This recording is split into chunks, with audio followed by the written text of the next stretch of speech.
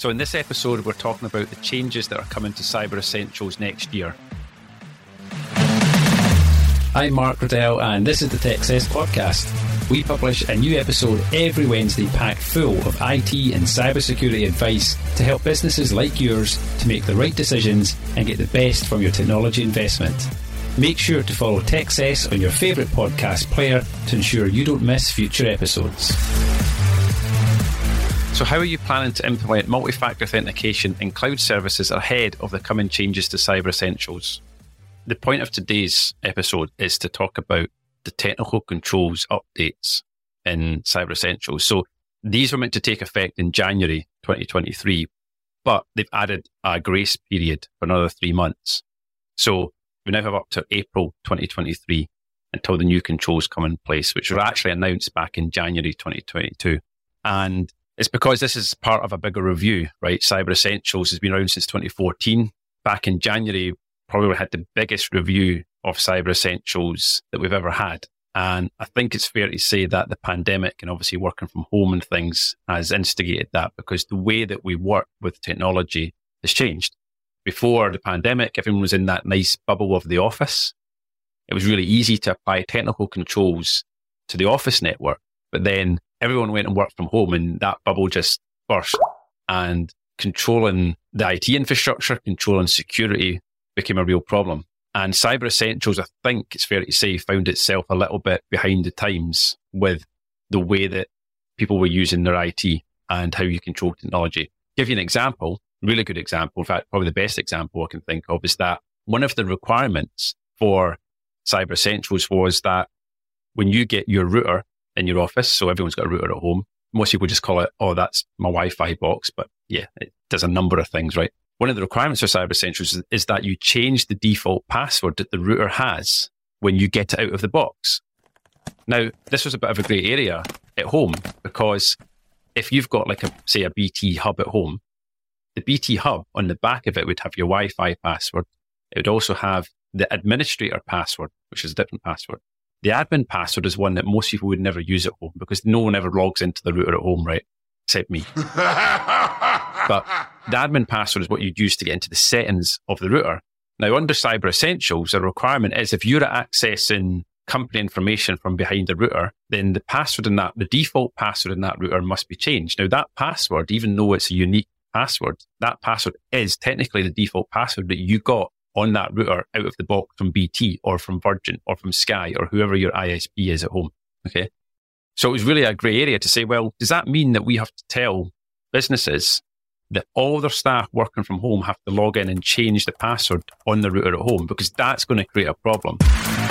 Because one, most people don't have a clue how to do that. Two, they'll probably change the password to something that's less secure than the default password that was on it already because it's a randomly generated password.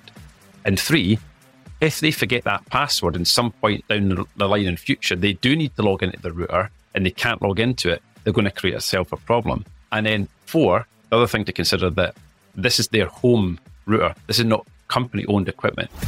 So under Cyber Essentials, though, technically, you should be changing that password. But it was a bit of a grey area because the standard was written for, company-owned equipment, so your office devices. So do we then need to apply that to people's home devices as well? It wasn't very clear, is what we're saying. So one of the changes that came into place was that we no longer have to do that on home devices, home routers specifically. So they cleared that up, which was really nice. And because, like I said, was a bit of a grey area. Technically, you should have done it if you wanted to comply, but it's nice that that's been acknowledged and we no longer have to do that. And the other thing that Cyber Essentials, quite shockingly, didn't include was cloud services. So Cyber Essentials didn't care about what cloud services that you used in your business, because the technical controls in Cyber Essentials couldn't be applied to cloud services. It could only be applied to computers that you owned, hardware that you owned, and any server infrastructure or software that you hosted within your own business. The controls weren't updated to include how do you secure, what security should you apply to cloud services. So that was another thing that was missing. So like I said, we've got this grace period now up until April 2023. So I'll cover like the main updates, okay? One of the main updates was that any thin clients included in the scope must be supported and receiving security updates. So thin clients is, if you're using a thin client in your business, you'll know, put it that way. Basically, a thin client is a really basic computer. It runs Windows, but doesn't run what I call a full-fat version of Windows. It runs like a basic version of Windows. You get a desktop, but you can't store any data on it. It doesn't install and run any apps. Basically, thin client is just a remote desktop, allows you to get a remote desktop to another server or a remote desktop connection somewhere else. So if you're using thin clients in your business, you'll know about it. So they now must be included, because they didn't used to have to be included in Cyber Essentials. The other update is that all unsupported software is either removed or segregated from scope via a subset. And probably the most important one that what I'll probably talk about today is that all user accounts on cloud services are protected by multi-factor authentication, or MFA. Some people call it 2FA, two-factor authentication, but it's all the same thing we're really talking about. So the requirement at the moment is that admin accounts for cloud services must have multi-factor authentication. From April 2023, all user accounts for your cloud services must have multi-factor authentication. So that's a bit of a change. So just to clarify, admin accounts must have multi-factor authentication because, of course, the admin account is the real critical one, especially for things like Office 365. I mean, if an attacker gets your Office 365 admin login and there's no multi-factor authentication, they've got full access to the sweet shop, right? They can do whatever they want. They can delete people's accounts. They can change everyone else's passwords. They can set up rules to forward email to their own Gmail accounts they've set up so they can start exfiltrating email and data out of the system. So much damage that can be done. The one thing I've seen quite a lot of, actually fairly recently, when we are speaking to potential customers, if we are reviewing their Office 365, and this is actually pretty shocking actually, is the fact that a lot of users within the business actually have the full, what we call global administrator rights, which is like full access administrator rights to 365 on their own user account, like the user account that they're using to access their own email. And Microsoft say you shouldn't do that. And Cyber Essentials says you shouldn't do that. In fact, anyone who knows anything about cybersecurity should say you can't do that, because your email address is very easy to find out, right? We're all on LinkedIn. It's very easy to find out someone's email address. So you've already got 50% of the login information if there's no multi-factor authentication. All you have to do is figure out the password. And then you can look at things like, well, dark web monitoring. What if the password that you're using is breached and that password goes in the dark web? And it might not have to be breached from Office 365. It could be breached from another system that you're using online, because we still know loads of people still use the same password across multiple systems, right? So if you're using a password that, one, is easy for you to remember, it's probably not that secure, probably using multiple systems, and you don't have multi-factor authentication, your email, you really are just a sitting duck for that password to be breached and someone to get access. So how do you fix it? Well, Cyber Essentials says that you should only use admin accounts for admin purposes, which means using a separate account that is just the admin account. Now, it's very easy for people just to put admin rights on an existing account. That requires not much effort. But what actually shocks me is we've been reviewing potential customers 365. You find out that the IT company has an admin account, quite rightly, because they have to administer the account. We do that too. But the IT company hasn't put multi-factor authentication on their admin account to your 365, right? Now, we've had that in place for years because you just obviously can't have an admin account without multi-factor authentication. So for as long as MFA's been a thing in 365, we've had it on admin accounts that we manage for our customers. It's suicide to have anything else. But then you find out that, oh, actually there's 3 or 4 admin accounts in this customer's 365. What are the other admin accounts for? And then you realize that, oh, the managing director's got admin rights in his account. And, oh, there's someone else in the company that's got admin rights. And, oh, the office manager's got admin rights. And then they go, yeah, but that's because we like to be able to log in and reset passwords without having to go to our IT company. And then I'm like, okay, why are you doing that? Well, because our IT company takes ages to respond to things. And if we need to change someone's password, we want to be able to do it quickly. Okay. I'm like, there's a few things at play here. One, your IT company's taking too long to respond to things. You should really think about changing your IT company. There's one thing. 2, if you want to change a user's password, you can enable the self-service password reset feature within 365. And actually, if you turn on the self-service password reset feature in 365, it actually puts your Microsoft security score up, because Microsoft have a security scoring system within 365, right? That you can see. I mean, it doesn't really mean anything. It's just a number that you can improve, right, out of 100. But there's certain things that you can enable to make that score go up. Allowing users to reset their own password is one of those things.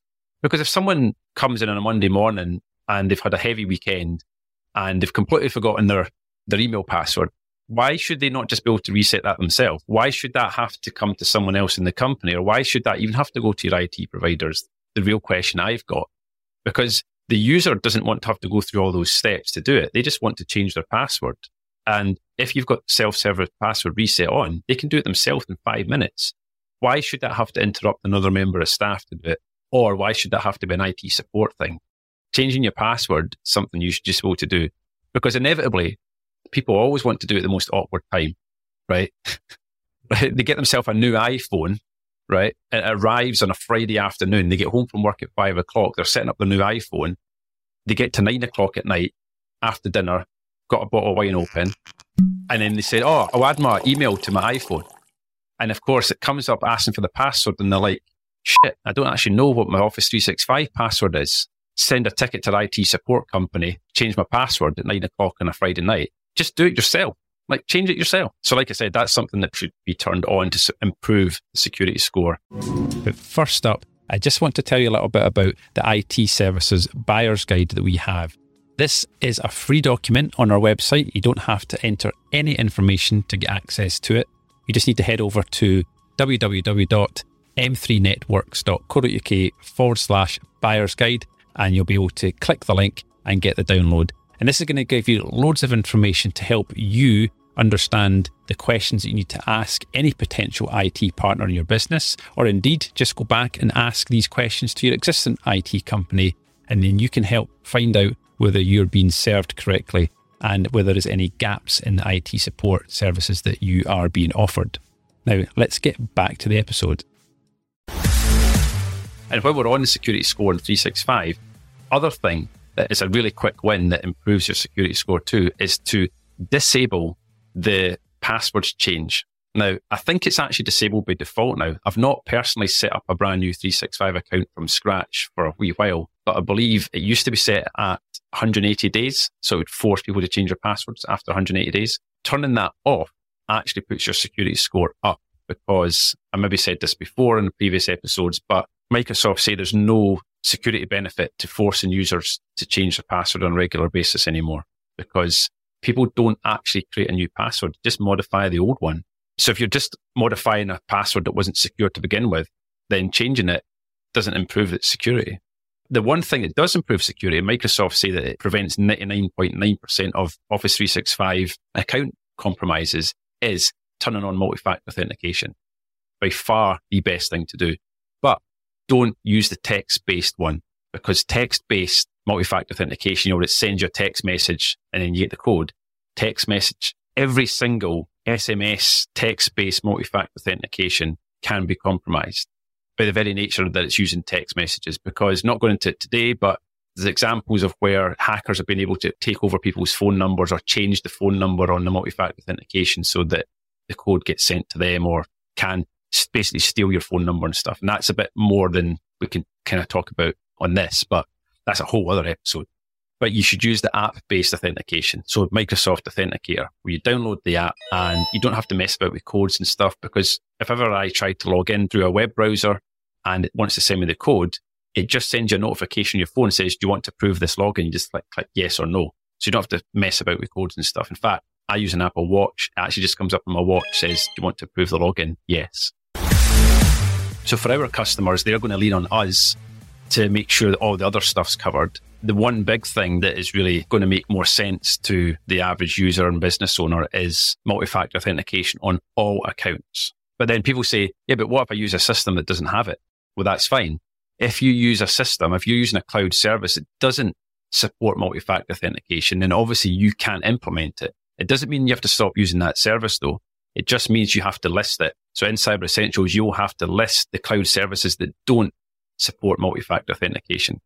The real question comes in, well, if you're using a system that doesn't support multi-factor authentication, is it because it's a very niche bit of software that's a really small developer? They don't have a big team and they've not updated their security protocols. But what I would say is that, well, it really opens the question as to go, well, is there a better alternative to the service that you're using? Because let's be honest, for most businesses, pretty much everyone's using 365. If you're not, and you're using Google, well, Google supports that too. Everyone's using LinkedIn. If you're using an online account software like Xero or QuickBooks, they will all support multi-factor authentication. Amazon supports it, Twitter supports it, Facebook supports it. All the main accounts support it. The problem is they don't enforce it. So while the feature's there, you've got to go and turn it on, right? It's like when you walk into a room, you know there's lights in there, but you've got to press the switch, right? Unless you're in my new office, because that's all Alexa controlled. So I can just talk to it. You know the thing's there. You've got to press the button and turn it on and then make sure it's enforced for all your users.